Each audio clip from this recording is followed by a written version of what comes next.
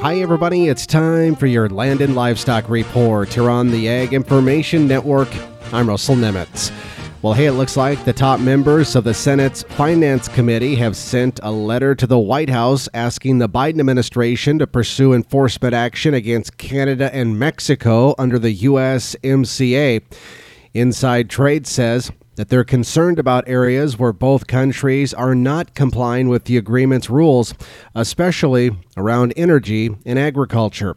Ron Wyden of Oregon and Idaho's Mike Crapo, the top Democrat and Republican on the committee, sent the letter saying that the Office of the U.S. Trade Representative must continue pursuing full implementation and, where necessary, robust enforcement of the USMCA.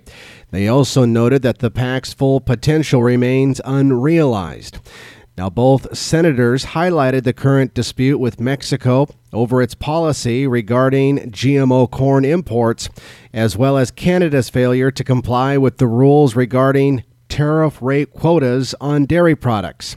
The United States recently requested dispute settlement consultations for a third time regarding dairy's policy, and U.S. and Mexican discussions recently continued just last week on GMO corn. For the Ag Information Network, I'm Russell Nemitz.